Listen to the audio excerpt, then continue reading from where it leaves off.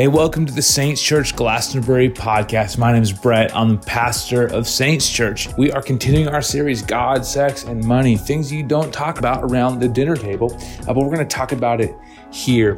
Today, I'm sharing a biblical perspective on sex and sexuality. Why don't you dive right into this? And if it impacts you, would you share it? Would you send it to somebody? Let them know that they need to jump into this podcast episode. Let's go. Who loves the book of Leviticus? I'm Ben Lemke. Does anyone love Leviticus? You know, anytime, if you've ever tried to read the Bible through in a year, Bible reading plan, you do pretty good in Genesis. You know all those accounts now. Like you could just say all of those because you start there, you make it to Exodus, you start slowing down. Genesis, Exodus, you're doing okay. You get to Leviticus, and you bog out, you quit the program. And then about 4 months later, you join back in, and by that time, you're hopefully into the New Testament. You're like, okay, I made it. So you've pretty much missed all of the Bible from Leviticus to Malachi, but you jumped in Matthew because you're into Leviticus. You're like, I don't understand all these rules. I don't understand all these commands. Rabbis would tell us that there's 613 commandments in Old Testament law. You thought there was 10. There's 613, and you're like, oh, that's why I can't read it, because I'm reading this, and I'm like, what? You can't do what? You can't eat shellfish? Okay, I don't understand. I don't get it. You lost me at I can't eat bacon.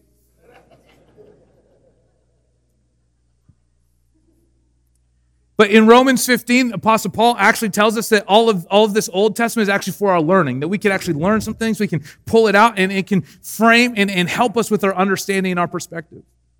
So what was happening in Leviticus is that God was actually building a society from ground up. The Israelites were you have to remember, for hundreds of years, so for longer than Canada has been a country, the Israelites were enslaved in Egypt. Okay? Just for some timeline perspective. So they get out.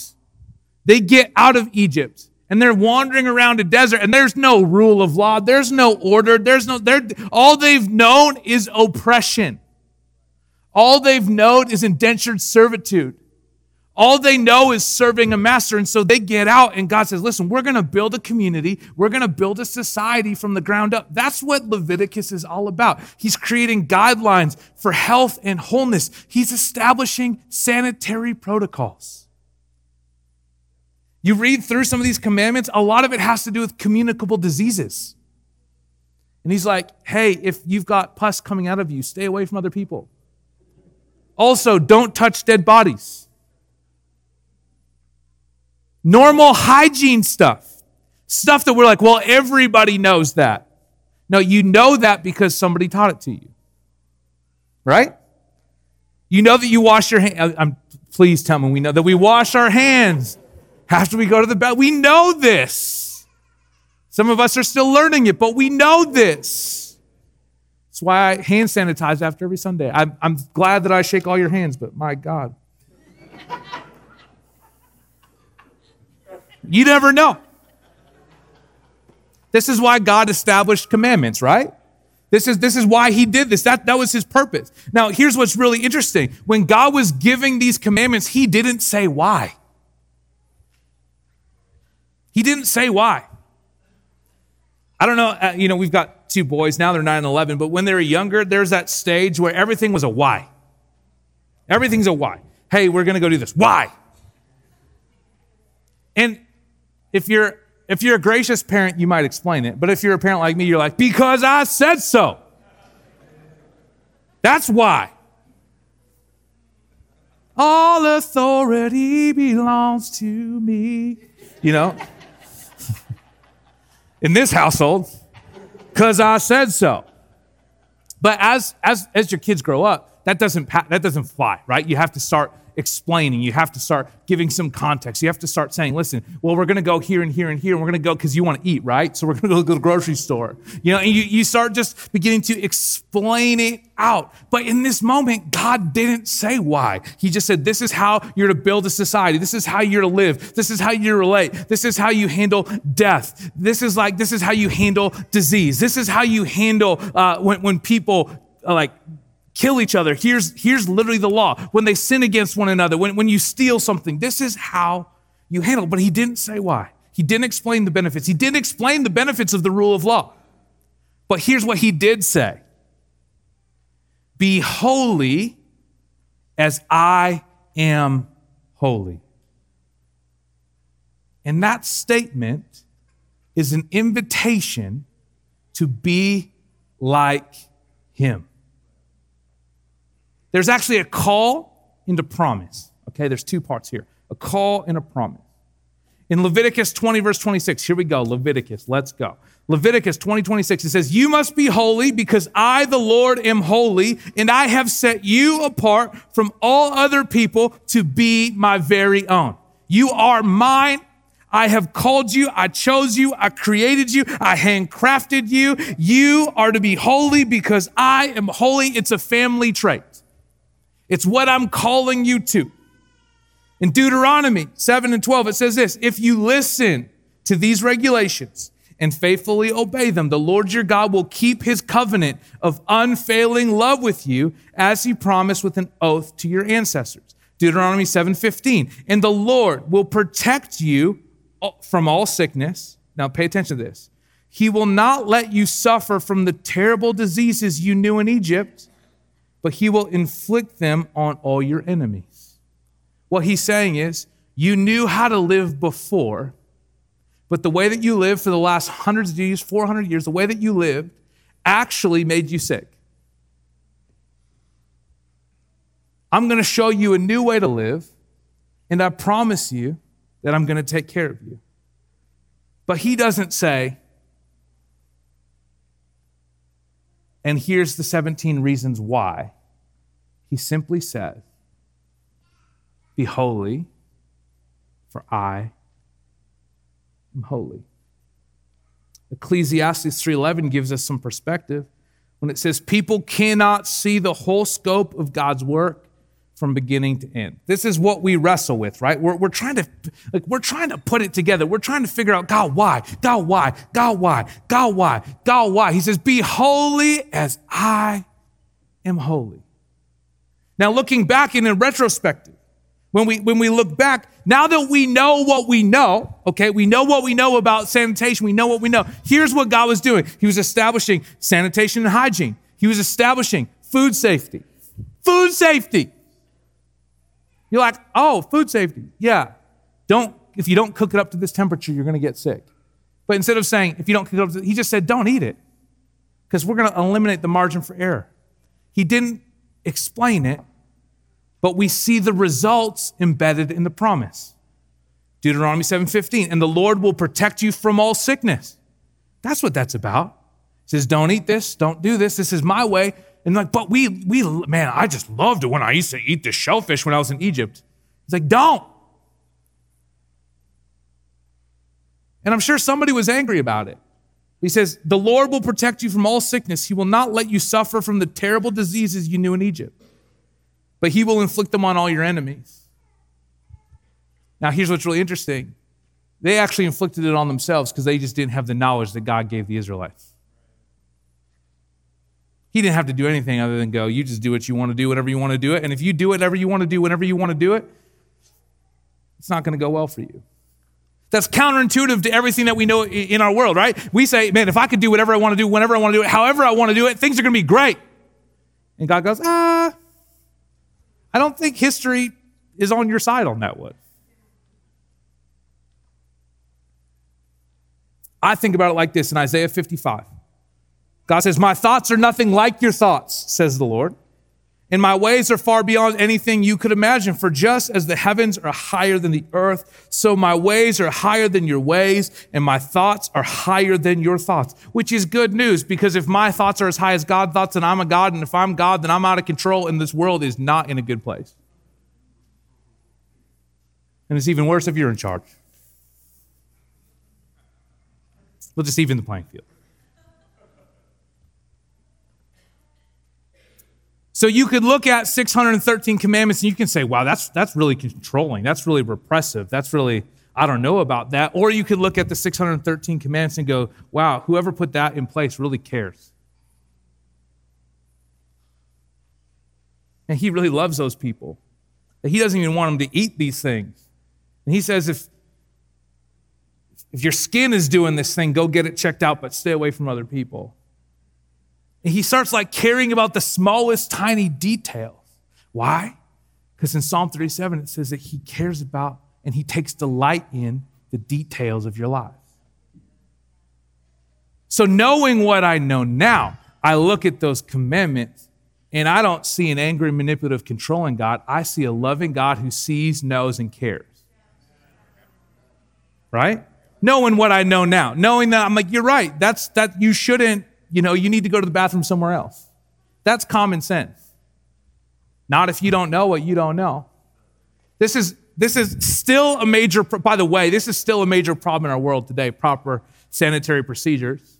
That's why I love groups like Samaritan's Purse who travel around, and when they bring water into a new area that desperately needs water, they teach them all these common sense things. It's common sense because somebody loved you enough to teach you about it.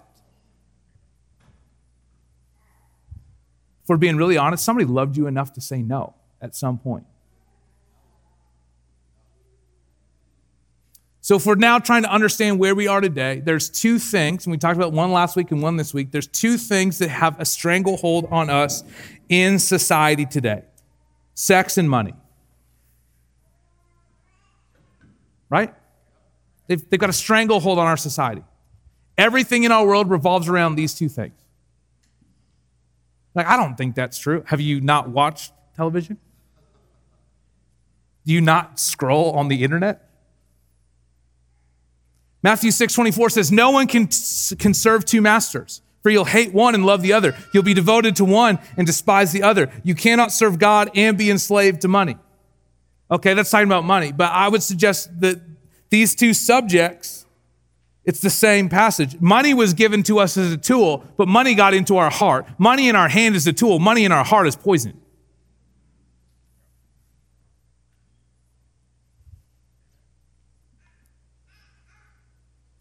Sex and sexuality is the same way. It was given as a gift and as a God. It was actually the ultimate picture of intimacy.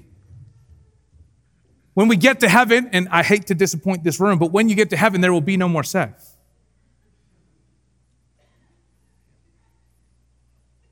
That's just in the Bible. If you haven't got to that part yet, get on the Bible reading plan. I just got a shocked room. They're like, oh my God, what?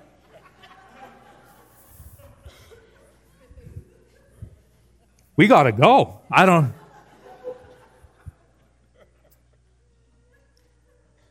Because in Bible language, there's shadows and types, and it speaks to, we're actually described like the church, and this is kind of awkward for men, but the church as a whole is described as the bride of Christ. And it speaks to the intimacy that we will have, that we will no longer have a need, because really we are spiritual beings having a body in physical experience. And we no longer need those things, because when we get into heaven, there will be such a depth of intimacy and connection with the creator of the universe that what our soul craves is entirely different. And how we are fulfilled is an entirely different way. See, but you were not created to be enslaved to any of these one things, money or sex or anything else. You were not created to be enslaved. 1 Corinthians 6, let's jump in there. The church in Corinth is a great parallel to us. 1 Corinthians 6, verse 12 to 13 says, you say, I'm allowed to do anything, but not everything is good for you. And even though I'm allowed to do anything, I must not become a slave to anything. You say food was made for the stomach and stomach for food. That is true. Now, here's where it gets wild. That is true, though someday God will do away with both of them. But you can't say that our bodies were made for sexual immorality. They were made for the Lord, and the Lord cares about our bodies. He cares about you. He cares about you. So if we were to drop a pin on Edmonton, Alberta, Canada, we would look a lot like Corinth in AD 74. In our societal climate, things were wild. If you've ever read the book of Corinthians, you would understand that things were wild. Let me just give you a taste. Are you good to go on this journey? 1 Corinthians 5. We are alive today. Somebody. Okay. They're like, we can't agree with anything you say because this is a journey. We don't know yet. Okay. It says, I can hardly believe the report about sexuality going on among you. Something that even pagans don't do. Now there is, in this time, in this era, in this moment, there is not a greater insult that Paul could throw out. He's like, people that believe in no God do not act how you are acting right now. It's wild out there, but it's more wild in here. I am told that a man in your church is living in sin with his stepmother, and you are so proud of yourselves, but you should be mourning in sorrow and shame, and you should remove this man from your fellowship.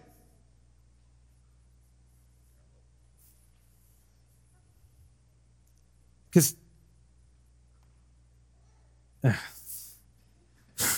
I've got so many things. I'm just going to stick to the notes. Okay, I'll go there. What was happening is that it was worse in here than it is out there. But it's not worse for the reasons that you think. 1 Corinthians 11, it just continues to get more wild, okay? But in the following instructions, I cannot praise you. By the way, this is the passage right before what I read every time we do communion. So just buckle up. But in the following instructions, I cannot praise you, for it sounds as if more harm than good is done when you meet together. Maybe you should stop getting together. First, I hear that there are divisions among you when you meet as a church, and to some extent, I believe it. But of course, there must be divisions among you so that you who have God's approval will be recognized. Oh, what he's saying is, you're disagreeing. There's division amongst you, and what they were divided over was like, I like this preacher, and I like this preacher, and I like this person, I like this theology. He says, no, there should be divisions, but it should be divisions between who's living the life and who is not. Because a few of you are not.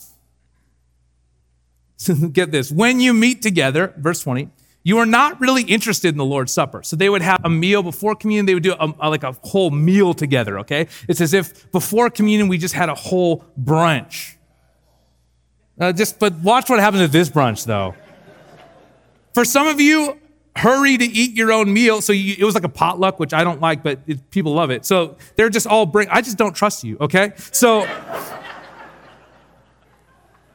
I went to Bible college. I used to travel. We used to sing in a choir, and we had to go places, and people would make us meals, and I can tell you about half the time I ended up sick. So I'm just saying, food safety, let's go to Leviticus more often. It says, for some of you, hurry to eat your own meal without sharing with others. As a result, some go hungry while others get drunk. This is church. This is a church brunch. What? Don't you have your own homes for eating and drinking? Or do you really want to disgrace God's church and shame the poor? What am I supposed to say? Do you want me to praise you? Well, I certainly will not praise you for this. And then he tells them how to do communion. And here's the real problem. So we could make a list. We could say, well, we don't have anyone that's sleeping with their stepmother here, so that's fine. We're good. That you know of.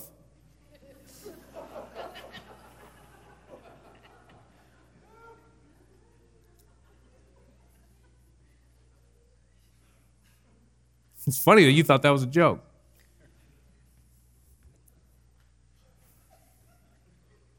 Then they're getting drunk at a family brunch at church before they take communion. And they are hoarding food from people, so if you didn't bring your own, and it was actually the division of the rich and the poor. Those who had kept and ate, and those who had nothing brought something, and then were held from all the goodness that the rest of the family had to provide. They're like, well, we don't have those problems here. But let's understand what the real problem was. It was the appearance of godliness. He says, you are so proud of your spirituality. Later in this passage, he starts creating, it says, it's an order for a plan for orderly worship. He creates a structure because they were flowing in all these spiritual things. They were flowing in spiritual gifts. Like if you read 1 Corinthians 11 straight through 14, you'll see that the presence of God was there. It was active. It was alive. People were prophesying and praying. There were signs, wonders, miracles. All the things were popping, but they were so proud of their appearance of spirituality, but they had hearts that were turned against God. Now, here's the thing. You could go, okay, well, Corinth, if you read history, you'd find that Corinth had quite a history of mixing sex and religion. In fact, all their trade partners, this is just history, all the trade partners would go on and on and on about how immoral they were as a city. It said there's 1,000 male prostitutes in the temple because they worshiped Aphrodite. Later, once the Romans took over, they just switched gods and they worshiped Venus. I didn't know it was that easy.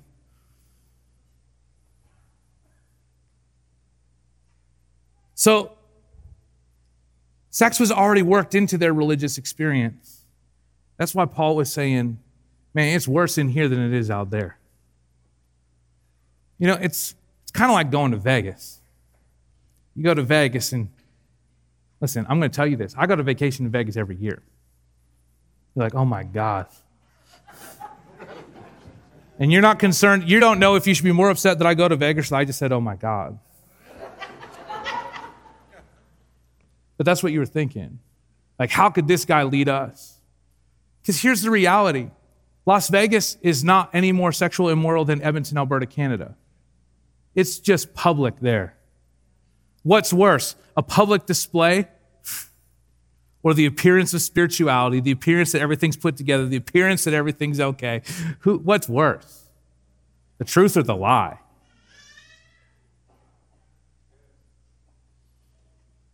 Ananias and Sapphira in Acts chapter 5 actually died for that type of performance. See, in Acts chapter 5, Ananias and Sapphira, there's a guy named Barnabas who had this like excess of land and property. And he was so moved by what God was doing in the church that he sold the land. He sold it. He sold multiple acres, so please do this. And he brought the money to the church.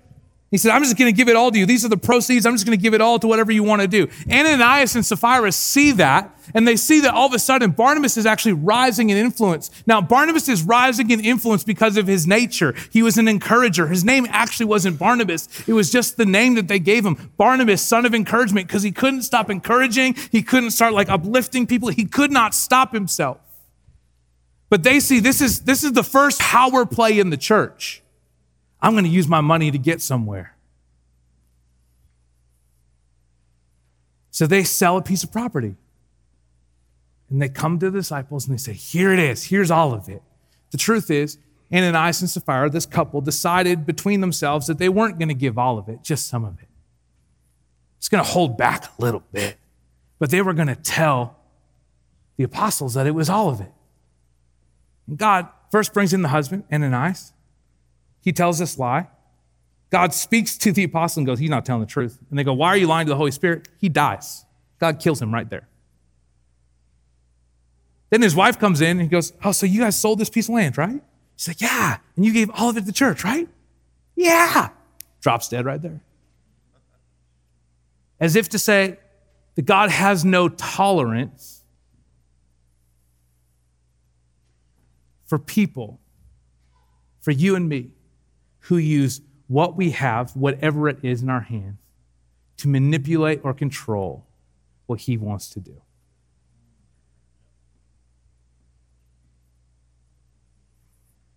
Leviticus 20, verse 26, you must be holy because I, the Lord, am holy. I have set you apart from all the other people to be my very own. Let's see this again. Let's fast forward to the New Testament because there's someone here that's saying he hasn't talked about the New Testament yet, so we don't have to believe this. Let's go to the New Testament, 1 Peter 2, verse 9. For you are a chosen people. You are a royal priest, a holy nation, God's very own possession. As a result, you can show others the goodness of God, for he called you out of the darkness into his wonderful light.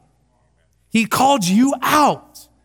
He called you out. If you're sitting here and you've been here for any length of time, there's a good chance that he called you out from the darkness of your own life and decision, and he called you into the light and glory of his. He called you out. He says, well, how do we get here where we live in a society or in a church where we just celebrate the uncelebratable? And that's not the right word, but it's okay. Well, we rationalize. 1 Corinthians 6, 12, 13. You say, I'm allowed to do anything, but not everything is good for you. And even though I'm allowed to do anything, I must not become a slave to anything. You say, food was made for the stomach and stomach for the food. That is true, though someday God will do away with both of them. But you can't say that your bodies were made for sexual immorality. Why? Because they were made for the Lord. You were made for the Lord, and he cares about our bodies. So I just want to unpack some myths. Pastor, can we unpack some myths together? Let's do it. I go to Pastor Hunter because he's the only person who responds on a Sunday.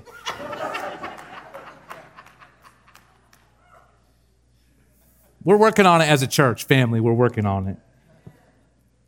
Thank you, Isabel. I'll just start saying by name, I know the sound of your voice.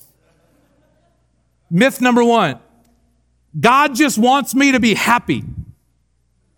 Actually, God just wants me to be holy. Yeah, that'll preach, right? Don't take my word for it. 1 Corinthians 6. It says, run from sexual sin. No other sin so clearly affects the body as this one does. For sexual immorality is a sin against your own body. Don't you realize that your body is the temple of the Holy Spirit? You invite him to live in your life. He lives in you and was given to you by God. You do not belong to yourself. For God bought you with a high price. So you must honor God with your body. If you want to see 1 Corinthians 6 personified, go back to Genesis 39 and you'll find the moment with Joseph when Potiphar's wife says, I want to sleep with you. And he's like, no, I'm going to honor the Lord. And he just runs away. That's what Paul's mentioning here. He says, run. Other translations say, flee. There is not another set of sins that this parameter is put on in Scripture. You're like, but they're all equal, right? Well, if you're a sinner, you're a sinner. But God says, listen, there is some collateral damage that happens in this area that you are not aware of. Just think about Samson. We won't even go there. Number 2, my body, my way. Nope. He made it. Scripture says you were made for the Lord and you were bought with a high price when Jesus Christ went and gave his life for you on the cross. Myth number 3. I was born this way. You're like, oh, he's going to get canceled now. I'll just read the scripture. John 3:3. I tell you the truth, unless you are born again, you cannot see the kingdom of God.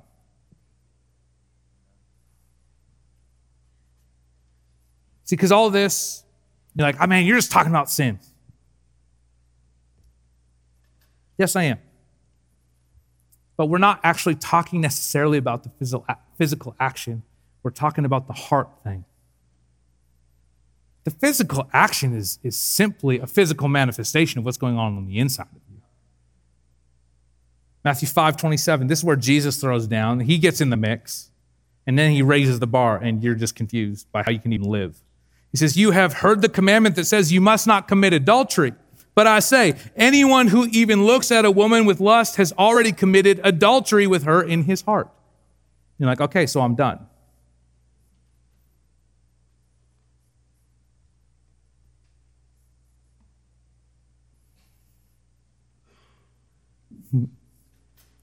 So here's generally what happens in a message like this. People that have been married for a long time, we're sitting in church, we're like, yeah, you get them, Pastor. You get them. You talk to those young adults and you say, you're not married yet. You tell them. This is not just for one demographic. God says, be holy as I am holy. He didn't put an age restriction on it. In marriage, while it is a part of God's plan, does not exclude you to live a holy life. it takes care of one area. Let's look at the fruit. So in Galatians, it talks about the fruits of the Spirit. And we love the fruits of the Spirit. We're like, oh yeah, love, joy, peace, kindness. Oh, that's all so good. But it actually just talks about another kind of fruit, the fruit of living in a life that is not holy. And this is what it looks like.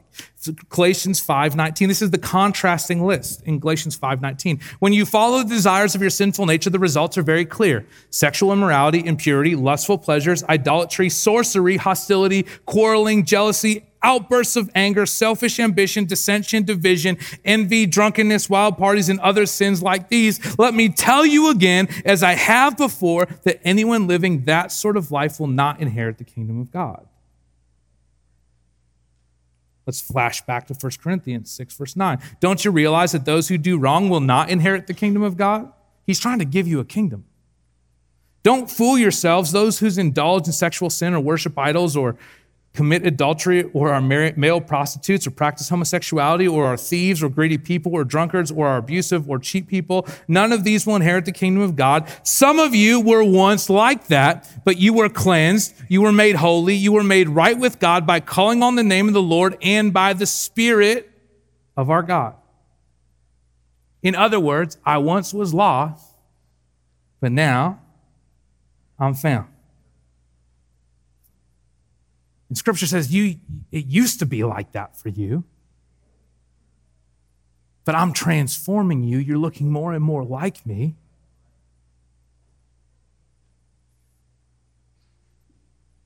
It says, don't go back to where you were. You were once bound up and chained and addicted, and now you're free. Don't go back and be enslaved by the things that I set you free from.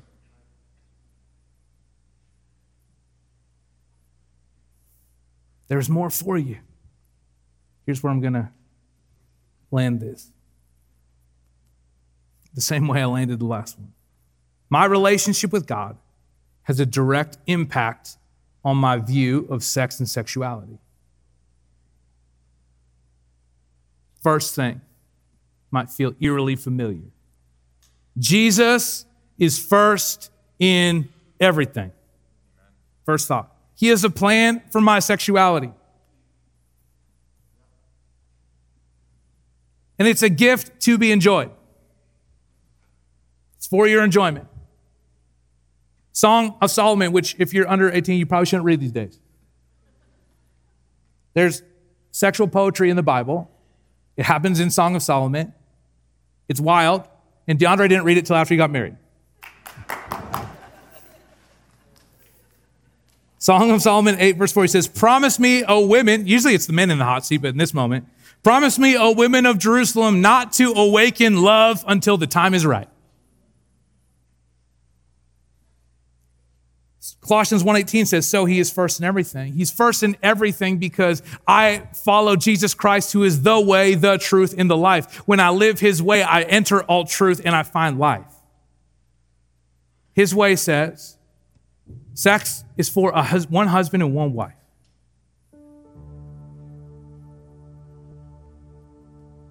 There's a plan in that. There's a purpose in that. Because we only see it from a physical perspective, but we do not see it from a spiritual perspective. We do not understand what is happening in our souls, in our hearts, as we get entangled from relationship to relationship to relationship. We don't understand that in some ways and in some seasons, we're just trying to fill all kinds of voids in our own lives with this physical act.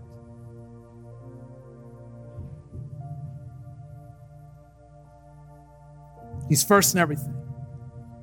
I shared our wedding verse, Des and I, last week. Matthew 6:33, seek the kingdom of God above all else and live righteously, and he will give you everything you need. It just comes down to this. Am I going to believe his word or not? He's first. If he's not first, he's like, it's a win or lose situation. If he's not first, I'm not following him.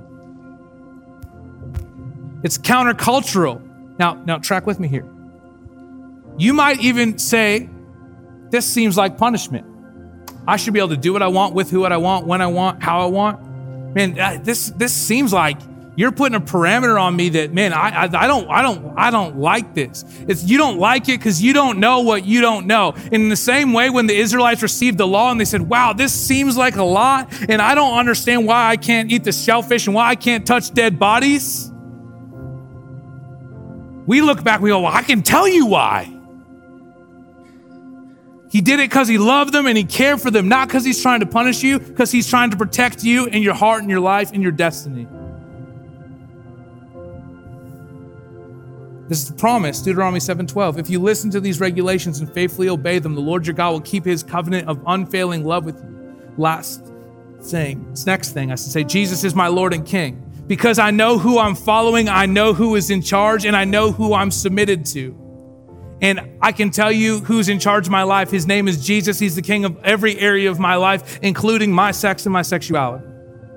Every part of my life. I don't leave any part out. It's every part. It's all in. Because his ways are higher than my ways. His thoughts are higher than my ways. The last thing is Jesus is my provider. You go, I don't understand how this has to do with anything. Because in every facet of my life, he cares about every facet of my life. Dr. Albert Mohler says it like this: sexuality is one of God's good gifts and the source of much human happiness. At the same time, once expressed outside its intended context of marital fidelity, it can become one of the most destructive forces in human existence. See, Jesus is my provider because he cares and he sees and he knows me. And that intimacy that I'm craving, he can fill it. That closeness that I desire, he can fill it. That feeling of safety, he can provide that. That sense of connection, he can offer that. And he offers that in a number of ways. One of those through a personal relationship with himself where he can actually satisfy the desires of your soul. But for many of us, that happens through a husband or a wife. He provides just the right person at just the right time. And then there's another category of person who's called to live a life that remains celibate, and they just follow the plans and purposes of Jesus. That's what the Apostle Paul did. And he did it because he understood that he was on a very dangerous mission. Across the planet, he was beaten and he was beat up to spread this message of hope. He said, I'm just going to go all in and I'm going to follow Jesus with everything. He gave literally everything, including this area. We say Jesus is my provider when we understand that sex is not a tool for manipulation or control.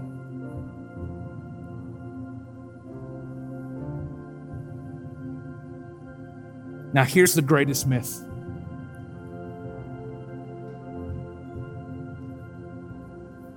That the ultimate goal of these guidelines is prevention. We're just going to stop people from having sex. That's not the goal. The goal is redemption, not prevention.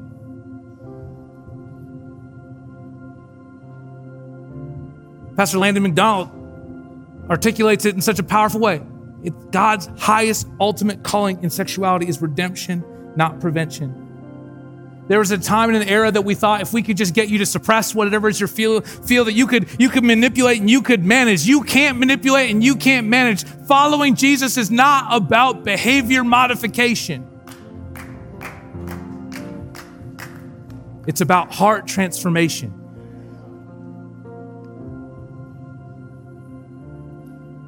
And you might be in this room today and you say, you know what,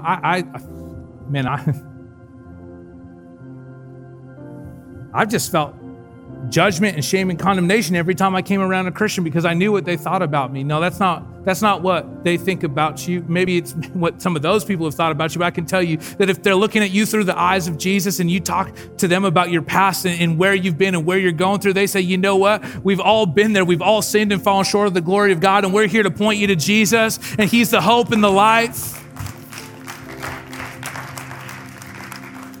And while I can't agree with all of your decision, I can walk with you.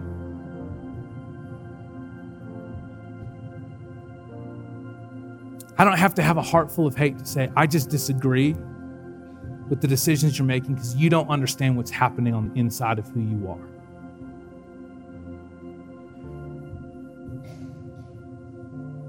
Would you bow your heads and close your eyes across this place? First thing, we just need to see some people set free today. And it's not anything that I can do. It's what only Jesus can do by the power of his Holy Spirit. The first thing is this, and I'm not going to ask anyone to raise their hands because I understand the sensitivity of this thing, but if you are caught up right now in sexual sin, God wants you to be free today. It could be an affair. It could be an emotional affair. It could be an addiction to something on the internet. Whatever it is, Jesus wants you to be free, but it starts with surrender. Am I willing to lay it down? I can say, yeah, no, I'm dealing with things. It's just a moment of surrender. To be honest, it's honestly no different than any other moment of surrender where you just lay down the things that you're struggling with. He says, come to me, all you who are weary, and I will give you rest. And the truth is, the cycles and the patterns of brokenness have caused a weariness to overtake your soul. He says, give it to me. I want you to be free. So if that's you today, you don't need to lift your hand. You don't need to do anything. I want you to silently surrender it to Jesus right now. Say, Jesus, I give this to you. I'm tired. Would you help me? Would you set me free? There's a spiritual component. Other thing is this. Maybe you carry some shame from your past, and I just get the sense that there might be some in the room who've gone through seasons of sexual abuse, and you've carried some shame with those things. Shame and there's condemnation in Jesus Christ. If you come to him, and the truth is, you didn't sin, somebody sinned against you. But he just wants to wash that away from you today. He wants you to be free. He wants you to know that he sees you, he knows you, he loves you. He's got a great plan and a purpose for you. He doesn't want you to walk bound up and broken anymore. He wants to put those broken pieces back together. Would you let him? So if that's you, say, Jesus, I give you this. For many, it's a secret. I give you this. I've never said it out loud, but I give it to you right now, Jesus. And I ask that you just wash me clean of the shame that I'm feeling, this condemnation. Therefore, there is now no condemnation in Christ Jesus. Here's what I believe. Jesus has power and authority over everything. Over everything. Jesus has power and authority over every single area and realm of our lives. If we would give it to him, if we would surrender it to him, he will set us free. I could just scratch the surface today to begin to establish a parameter for biblical sexuality, but just understand this, that he wants to transform you. He wants to set you free. He wants to show you how to live life in a new way. Don't go back to where you once were. It's time to step into freedom. It's time.